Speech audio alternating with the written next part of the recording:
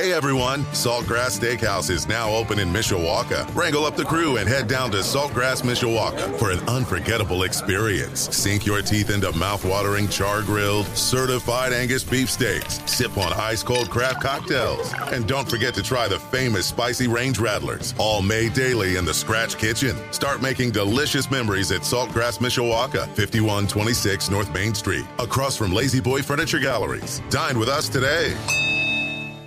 Welcome back to Budweiser's Weekday Sports Beat on your home of the Fighting Irish. Sports Radio 960 WSBT. I'm joined by Mike Singer, the Notre Dame football recruiting insider for Blue and Gold Illustrated, blueandgold.com. We're also having this conversation on the Blue and Gold YouTube channel. First off, happy Thanksgiving to you and your family. Hopefully you don't have any snow like we had for the old BC game. I think I might be all right down in Clearwater, Florida for the week. Oh, are you going to be in Clearwater? Well, you're going to be just fine. Well, the Irish have their quarterback, Mike Kenny Minchey, the former Pittsburgh commit, as we kind of expected, verbally committed to the Fighting Irish on Tuesday. And Mike, kind of give us some of the details of the round from being a Pittsburgh decommit to now joining this Fighting Irish class. Yeah, when a player decommits from a school and sets up the official visit, typically looks really good for Notre Dame, right? Saw that with Caleb Smith a couple weeks ago, decommits from Texas Tech. He's taken an official to Notre Dame that weekend. We haven't seen him commit yet, so it's not a foolproof thing, but yeah, it was pretty obvious that Minchey was trending heavily towards Notre Dame, and the official visit this past weekend for the Boston College game just really had to be a disaster for Notre Dame not to win the recruitment. So it went well. Really clicked with the Notre Dame commits who were on campus, but also Tommy Rees, Marcus Freeman, Chad Bowden, all those Notre Dame staffers did a really nice job. So even one source told me that he is just a perfect fit at Notre Dame, and it would have been a stunner if he would have went to Pittsburgh, just because of I've talked about it. When you have the word Pope in your high school, that's typically a good sign for Notre Dame. Yeah, here we are. So what stands out when you watch him on tape? What makes him, as you said, a really good fit for Notre Dame? Yeah, I mean, again, off the field, he's that perfect cultured locker room kind of fit that you look for. On the field, big fan. Big fan.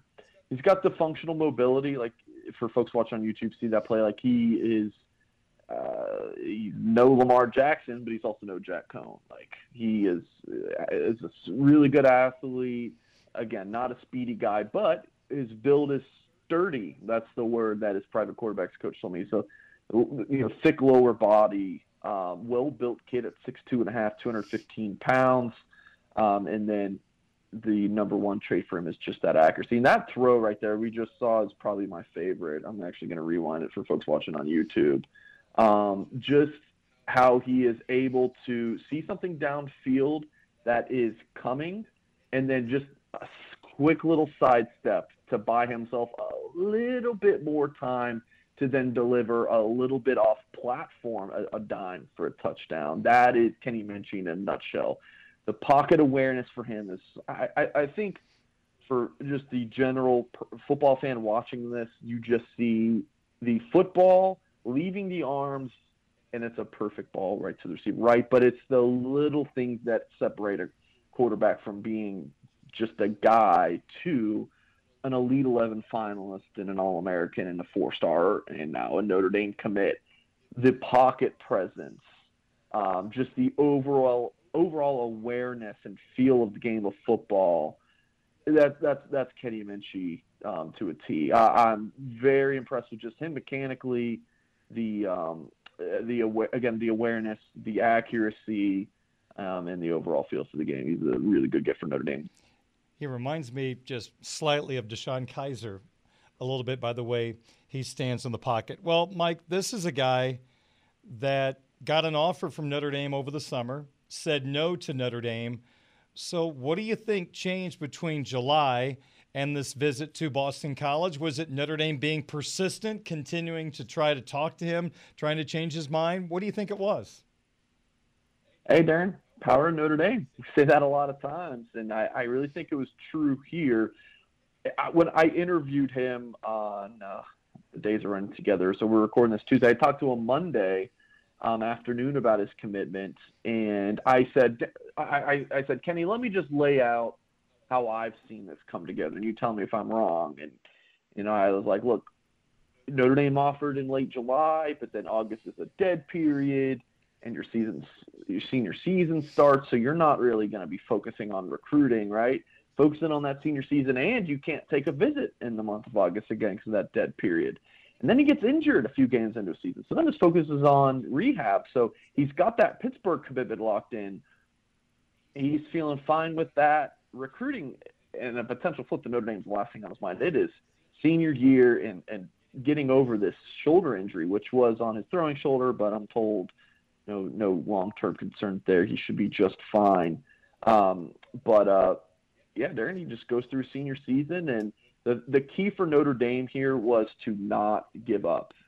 They stayed on him, just kept consistent, nothing overbearing, or it wasn't too much or too little. It's just every week, every 2 weeks, Tommy Rees, Marcus Freed, and Chad Bowden checking in, texting him here and there to just keep things warm for when he was ready to, potentially open things up. And just a couple weeks ago, Minchie had a conversation with Tommy Rees, and Minchie just said, all right, so this is kind of a long way to answer your question. He just got a text, and he was like, all right, I think it's time to consider that. So his parents were pushing for Notre Dame. Of course, they were going to be on board with Pittsburgh, but Minchie, talked to them about Notre Dame, and I think they kind of ended that conversation with his family, saying, all right, let's listen to what Notre Dame has to say here. And it moved obviously very fast from them, Darren. Well, I understand that for the average Joe, the star system is a really good way for them to understand how good this player can be at the collegiate level. And I know he's a 4-star. But let me go beyond that as I wrap up my Minchie conversation with you. Here's what I like to know. When you look at the tape and when you know the young man, you get to know him a little bit, I want to know, does he project to be a starter? Does he project to be just a backup? Could he be an All-American? So beyond the stars, as you look at it, in your personal opinion, if he had to start in the next couple of years, you believe he's the type of kid that can start? Oh, absolutely. Obviously, yeah, he can start. Yeah, for sure. I think he could.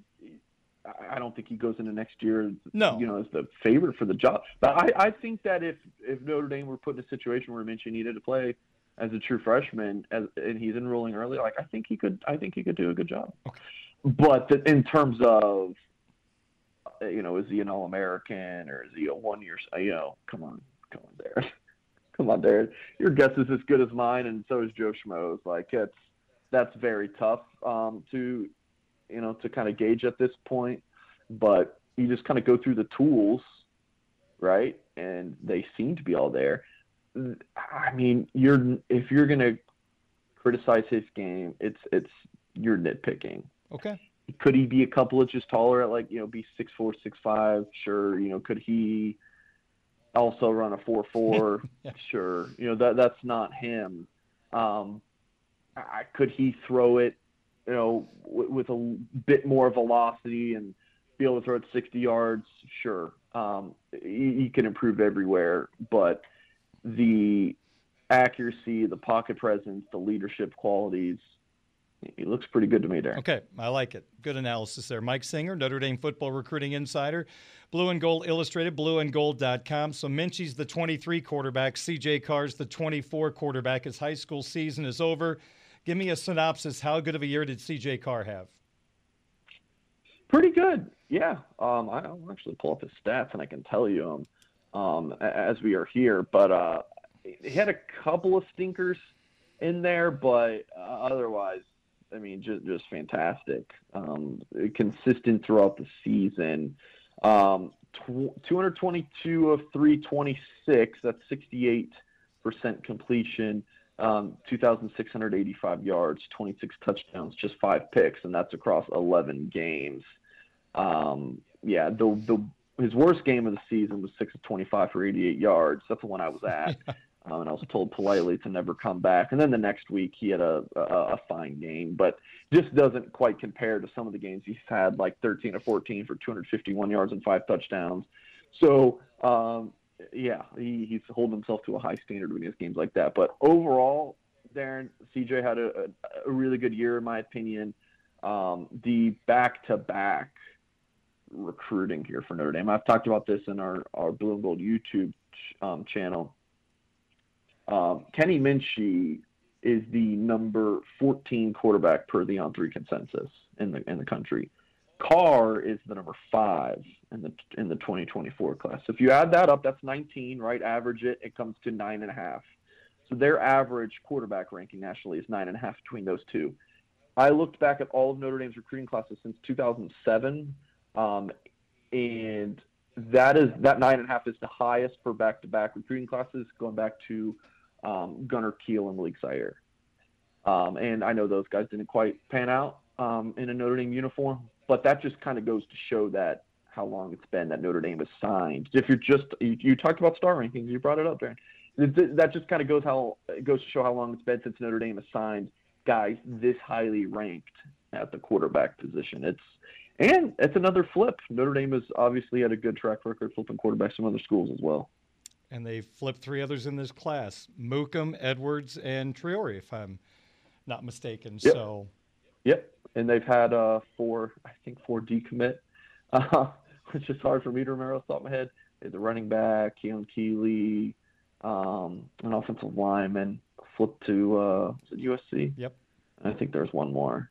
So yeah, just hoping for not another one, Darren. That's the goal there. Just a few weeks to go until the first national signing day. Well, around these parts, we're now to the state championship games in the state of Indiana, and a Notre Dame commit will look to go back-to-back in Class 2A. Not a shock. It's an all-parochial 2A championship. That's what seems to happen in the Hoosier State somehow, some way. But Drake Bowen and Andrean are going to play for another state title. And man, oh man, Mike, he had a massive football game for Andrean last Friday night. Yeah, and their team this Friday, I think it's Friday morning, at the Lucas Oil Stadium is Evansville Mater Dei. It's the same team that they beat last year to win the state title, Indiana 2A ball. So Drake Bowen last week, 12 tackles, 6 of those for loss, 2 sacks. Just right there. That's good. It's pretty good for a linebacker, right? Played running back, had 34 attempts, 358 yards, and 5 touchdowns. Also, Darren, might I add, I'm told I can't remember exactly, but I'm pretty sure it was an ear infection. It was like Michael Jordan's flu game. And this is the best part for me. This is the best part for me, Darren. This is why I love Drake Bowen so much, okay? Pretty cold in Indiana last Friday and Saturday, right? Just played the game of his life. Probably, I mean, he also punts for his team. So the guy literally is not coming off the field. It's freezing. He's under the weather, right? Notre Dame plays 2:30 on Saturday. Guess what Drake Bowen is doing? He has gone, at that point, folks, to every single Notre Dame home game. Every single one. If he wanted to miss a home game, it would have been very understandable. He wakes up the next morning, and he gets his butt over to South Bend, Indiana, for the main purpose so he can hang out with Kenny Minchey. Wow. Come on. Drake Bowen, rank him a 5-star. I just based on these things alone, Drake Bowen will go down as my favorite recruiter, right, of these commits. He's recruiting all these guys. He's outstanding. He's a special human being. And for people listening to this that are outside of Indiana, you hear 2A. Well, let me say this. Andrean plays a very competitive schedule. Yes. When Jack Kaiser won Mr. Football as a 1A football player, he didn't play necessarily that competition, but Andrean plays all the big boys in the northwest portion of Indiana. So there's no fluky numbers. Go ahead. They're 10-3 this season. Those 3 losses, that's classes out there. I think they're going to roll on Friday. yeah, if they played just a 2A schedule, I think they'd be undefeated. He would play 2 quarters a game, probably. All right, finally, I want to hear about this because as a big baseball fan, tell me about Ryan Mooney, because it sounds like he could have been a Notre Dame baseball player, but he picked up the game of football just recently, and now he's kind of a late bloomer? Yeah, I wrote about this young man at Blue and Gold, and I know that's why Darren's asked me about it. So it was a free article, so if you you just Google Ryan Mooney, find his On3 page, and you can see the article. And it was a really good one because I wrote in the opening line of this article, he's the definition of a late bloomer because he didn't start playing football until this year. Got really good at it. He actually picked up an offer before he had played it out. I think it was Miami of Ohio. He just started going to some camps and stuff. I already picked up a scholarship offer. And I think he just really started to love the game of football and decided, hey, I want to follow this route. And he's picked up around 15 scholarship offers, including one from Iowa. He was clocked running a 4.28 40. Obviously, at 6'4", 170, this young man. I can't imagine he actually ran a 4.28. But let's just say it was like a 4.5. Like he really runs 4.5? Or even a 4.6, 4.5, 4.6. He's 6'4", 170. If Notre Dame – okay, so let's kind of talk about his recruitment. Notre Dame baseball commit pledged a couple of years ago, 2-3 years ago. He commits after this football, and he just fell in love with the game of football and wants to play in college. He didn't – when I talked to him, he didn't shut down the possibility of 2 sports at the next level, but he seemed pretty set on just football. Wow. And Darren, he is he's got Boston College has offered him. So he has all these offers, but then he loves Notre Dame. His On3 page that I pulled up here says Michigan's an offer, but I'm pretty sure it's a PWO. But those 2 schools, Michigan and Notre Dame, he's still considering just going as a PWO there because he loves Notre Dame. Obviously, he's the school he committed to for baseball, and now he has that option for football. He can't go wrong here. So wherever he ends up, it's going to be interesting fall. Again, folks, first year playing football. Right? So he went to a camp before he ever played a high school football game. If I'm reading in between the lines correctly, yeah, this is his first year playing football, and I went through his Twitter and he announced an offer in June of this year. So maybe he did spring ball, but otherwise, yeah, that's it. Amazing. Well, of course, I know you have all the information on Kenny Minchey up at blueandgold.com. What else is happening right now on the website? Oh man,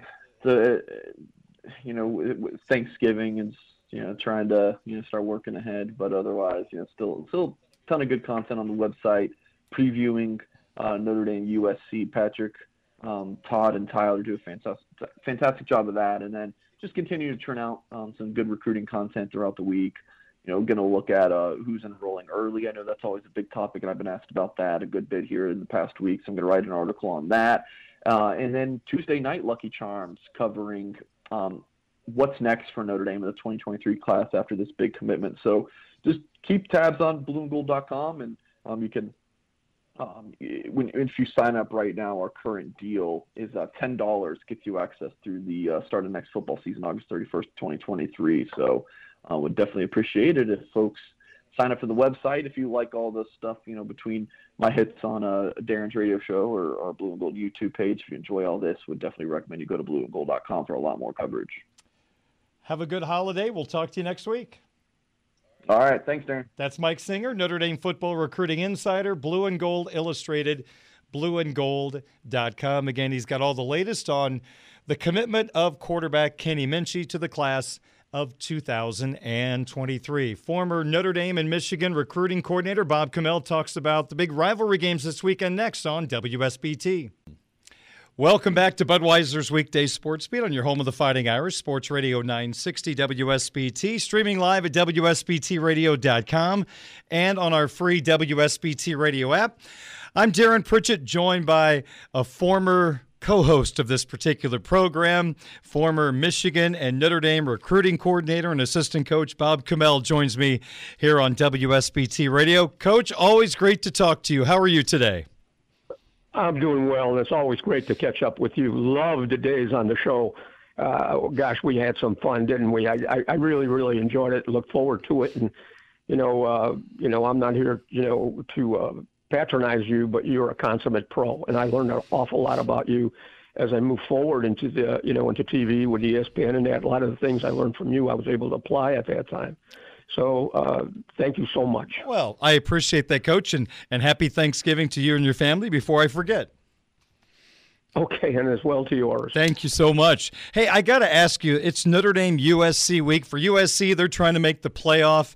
For Notre Dame, they're trying to continue some really good play, Coach, after that 0-2 start. They've won 8 of their last 9, and now with a win at the Coliseum, they could end the year 9-3. What are your reflections of the Notre Dame-USC rivalry and the way that Notre Dame sets up their schedule? They always end in California. This is the year they go to USC. Your thoughts on always end of the year out in California and this year being at the Coliseum?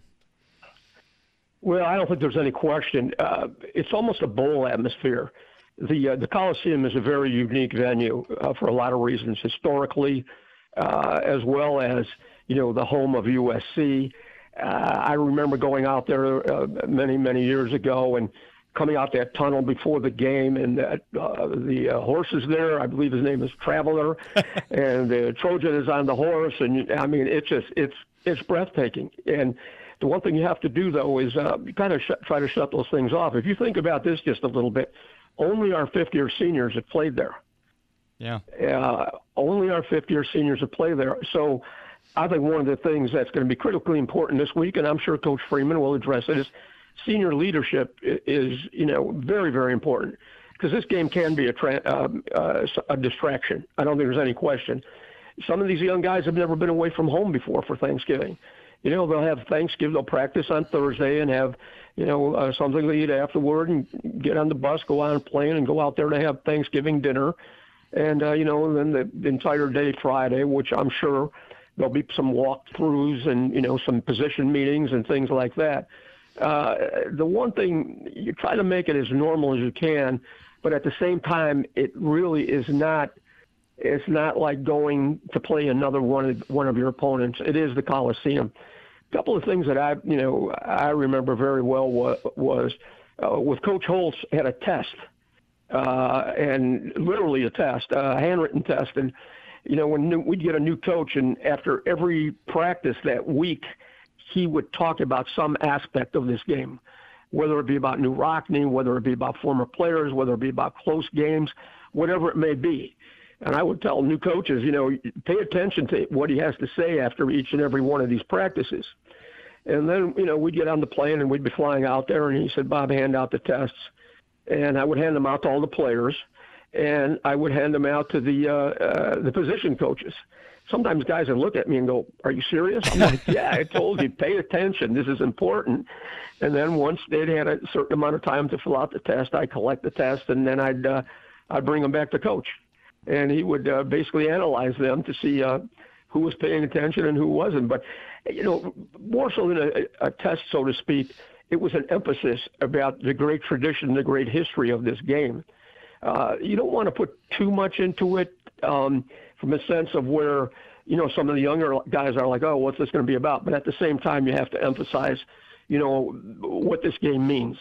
And I still believe from the bottom of my heart, some people would say no, but USC is truly Notre Dame's rival.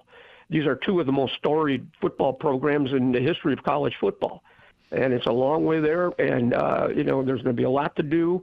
And, you can't go in there too starry-eyed. You got to go in there and just stick with business. And that's going to be up senior leadership, position coaches, and then Coach Freeman.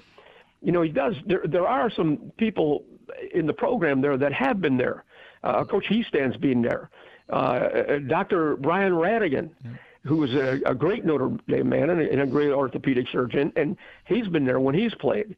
But you've got a guy right in the offices that I can't say enough about, and that's Ron Powlus. I think Coach Freeman could lean on him a little bit and talk to him about, what this game was. And, some of the things that, we did when Ron was here, when we went out there. So I'm really looking forward to it, and I will be there. Oh, you will? All right. I like the sound of that. Hey, Coach Cabell. I'll be there if I can get a ticket. Yeah. I think you probably know enough people. Hey, I got to ask you about Al Golden. I was excited. I was excited when Notre Dame brought in Al Golden to be the defensive coordinator. I have a lot of respect for him. I think he had one of the toughest jobs in college football when he was a head coach at Miami of Florida. I can't imagine the things you have to deal with on a daily basis as head coach of the Hurricanes. And I really feel like, Coach, this defense now has a good feel for Al Golden, the changes he made to the defense, and now their inability to create turnovers. That was the narrative early in the year. Now they're making turnovers, left and right. So I really like what Al has done with this defense, but a heck of a challenge this weekend. Well, it's a process. I mean, it's a new defense, and guys have to settle into it. It's not something that's going to happen overnight. But I think if there was one person, I think, in my opinion, Al Golden was Coach Freeman's best hire, hands down. I mean, he's been around. And my guess is that, and I don't have any insider trading, but my guess is that Coach Freeman leaned on him about, maybe being a head coach. How do you handle a situation? How do you handle that situation? Because as you read about Coach Freeman, he's really, really kind of gotten into a lot of aspects of what goes on and a lot of evaluation of how to get better. And I'm sure that Al Golden was in that mix. He's a veteran coach. And now, as far as Miami goes, only gosh knows what that's all about. I mean, just look what's going on there right now. I think, and hopefully not too soon, but I think he'll be a head coach again. Yeah. Former Michigan and Notre Dame recruiting coordinator Bob Kamel, my guest. I got to ask you this, Coach, as someone that was so heavily involved in setting the tone for recruiting for Bo and for Lou, can you imagine doing your job now with the signing period being in December, plus at the same time, that's the opening of the transfer portal. The head coach is trying to put together his recruiting class, but now you've got this other alternative to bring in players in the transfer portal. How many headaches would that bring you on a nightly basis if you were still the recruiting coordinator, or is it not as bad as I think it is? Well, I think about it, and I think, how can they possibly do this? How can you put this all together? Obviously, the staffs have been increased unbelievably. I would probably venture to say there's probably 15 to 18 people working on any big-time football staff. I had myself, Kay Harity, my recruiting assistant, who did a great job, and Dean Link's daughter, Darren Link. So that was about it in those days, and it served us well. But you can't do that now. I mean, and it all really kind of reflects upon, social media is huge into this. Then you add the NIL. Then you add the portal. There are programs. I have a friend that coaches at a Big Ten program, and he's not an on-the-field coach. Every day he comes in and sees who's in the portal, and then he pulls out the guys that are in the portal that play a position that they have a need at, and he has to evaluate every one of them, and he presents them to the coaching staff. But now you're not only juggling, numbers of how many recruits, but you're juggling a roster.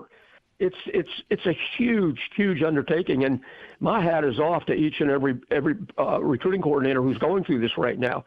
The one thing is as a recruiting coordinator, and I always tell this to guys that want to be a recruiting coordinator. Excuse me.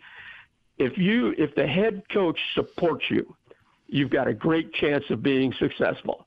But if he's letting guys on the staff come in and say, we should be doing this and we should be doing that, then you're going to have a problem.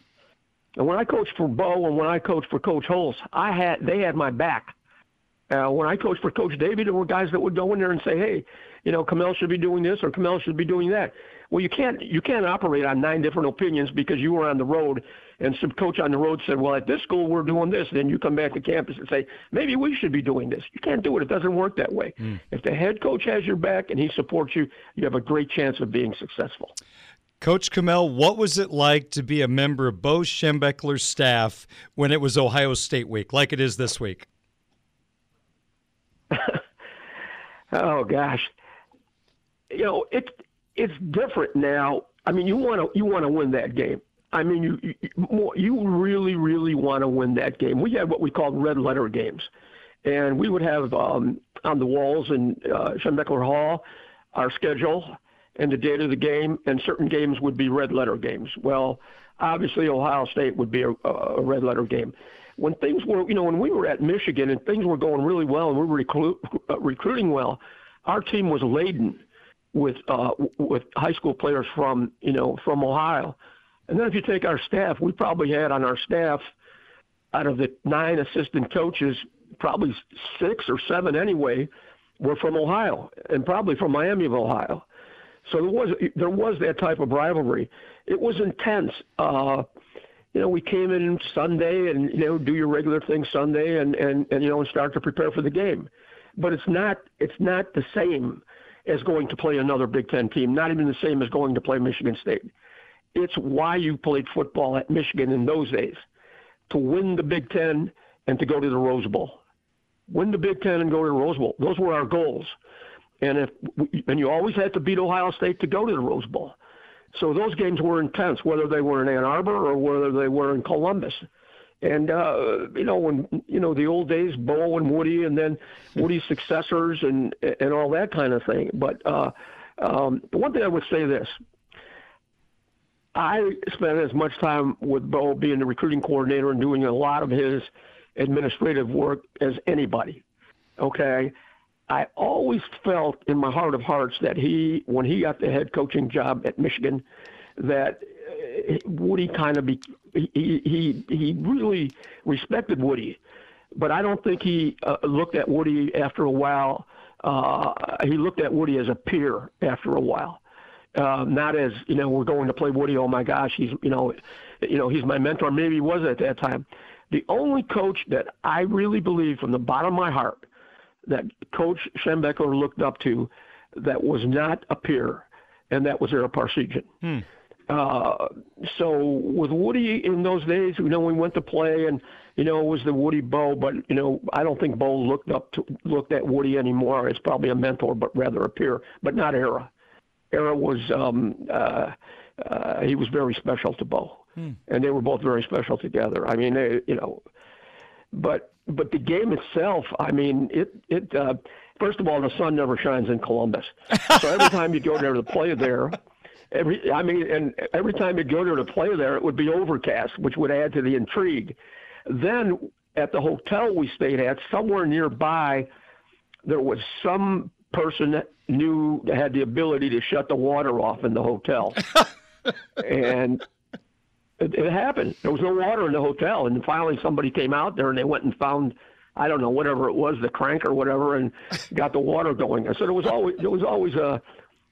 always an interesting trip and a hard fought, tough game. Yeah, a very hard fought, tough game every time when you go there to play. Or when they came to Ann Arbor, it was the same thing. Yeah, these were tough games, but what's changed all this is the playoffs. This game will have huge ramifications probably for both teams with the playoffs. It won't be like, whoever wins goes to the Rose Bowl because, those days are far gone. But at the same time, the intensity of going to play the game it hasn't changed. Now, when I was at Michigan on Fridays, I would go into the ticket office. And we would have, ticket requests. And as the recruiting coordinator, part of my responsibility was tickets for, whoever, the coaches or whatever it may be, high school coaches. Now, in the adjoining room near there is where it's changed now. It's much bigger. Was where they did interviews with players. And there was a year when Jim guaranteed that we would beat Ohio State. And Bo found out shortly thereafter, and it was an interesting conversation, if you will. But we did win. So I don't think Jim will be doing that anymore. But it's a special game. I've got like 16 more questions for you, but I'm running out of time. I'm just going to end with this. You were up in Ann Arbor for the Michigan-Illinois game last weekend. Now, there were 4 calls that went against my poor Illini in the last 2 minutes. Did you intimidate the officials to help Michigan win? Now, be honest with me. Did you hurt my Illini in that game? Actually, I went down in the sideline and tried to imitate Bo. That would do it. Holy cow. Those guys would be scared to death.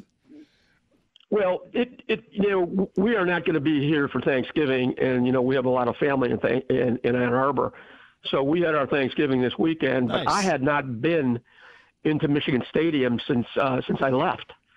And it was very, very interesting pulling up there with my brother-in-laws and the immensity of the venue. It's gigantic. And I had kind of forgot all about that. Not forgot about it, but I really never came that way, so to speak. We pull up on the bus and you go inside the locker room and that. And I was overwhelmed. I mean, it was it would be like if I was coming back to Notre Dame. It's always good to come home, and a lot of great memories with a lot of great players. And if I may digress, this thing with the tunnel with Michigan State, and this thing with the tunnel with what's his name at Penn State. Franklin. I tell the both of them, teams have been running down that tunnel for 100 years. Have never had a problem before. Now, was there some trash talking going back and forth? Yeah, basically every single game. But now this Franklin's advocating that they put another tunnel in for the visiting team. I would have told Franklin after the game, I don't care what tunnel you ran out or what tunnel you went in, you got drubbed. and the best thing for you to do was to compliment your opponent and go home. All of a sudden they're talking about the tunnel. I'm like, you got to be kidding me.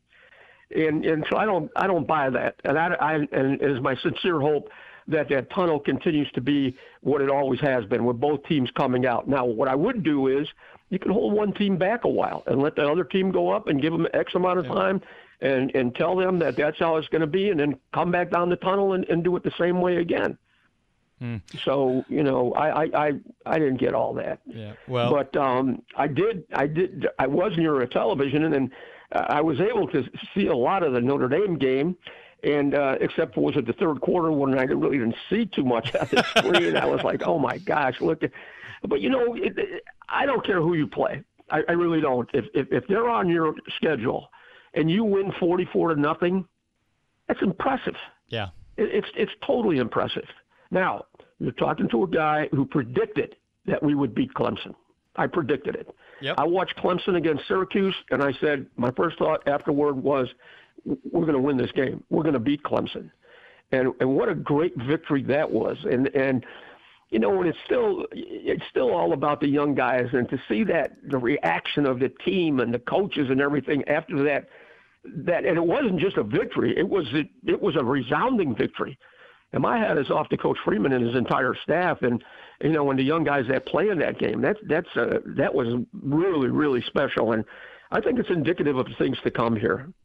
Let's hope so. Let's hope I'll so. tell you, I coach tight ends. Michael Mayer can make a tight end coach look pretty good. But if you remember my tight ends when I had Pete and Leon and Danny O'Leary, Jabari Holloway. Those guys were kind of hybrid tackles. Yep. They were big guys that could block, and we took a lot of pride in our blocking. And I'm always looking at tight ends. Hey, can this guy block, or is he just a pass catcher? But I think Michael is a special. I can't imagine that there would be anybody that would challenge him for the Mackey Award. Well, the folks in SEC land feel like the Georgia tight end should win that award, so I'm going to keep my fingers crossed. I think Michael's the best, but Coach, voting doesn't always go the way we think it should, so hold your breath. Sometime I'd like to meet him. Having coached tight ends here at Notre Dame, I'd love to meet him. I talked to Peter today. I talked to Leon last week, Danny O'Leary. They come to town and, come to games. We have tailgates. I love my guys. Absolutely. I love them all. Coach, good to catch up with you. Have safe travels out to California. Enjoy the Notre Dame USC game. While I know you'll be keeping an eye on Michigan and Ohio State, it's always a great college football weekend. Go Irish. Take care, my friend. That's your family. You too, Coach. Thank you. That's former Notre Dame and Michigan recruiting coordinator Bob Kamel. We'll take a break. More Budweiser's Weekday Sports Beat coming up next on Sports Radio 960 WSBT. Hey everyone, Saltgrass Steakhouse is now open in Mishawaka. Wrangle up the crew and head down to Saltgrass Mishawaka for an unforgettable experience. Sink your teeth into mouth-watering char-grilled, certified Angus beef steaks. Sip on ice-cold craft cocktails. And don't forget to try the famous spicy range rattlers, all made daily in the Scratch Kitchen. Start making delicious memories at Saltgrass Mishawaka, 5126 North Main Street, across from Lazy Boy Furniture Galleries. Dine with us today.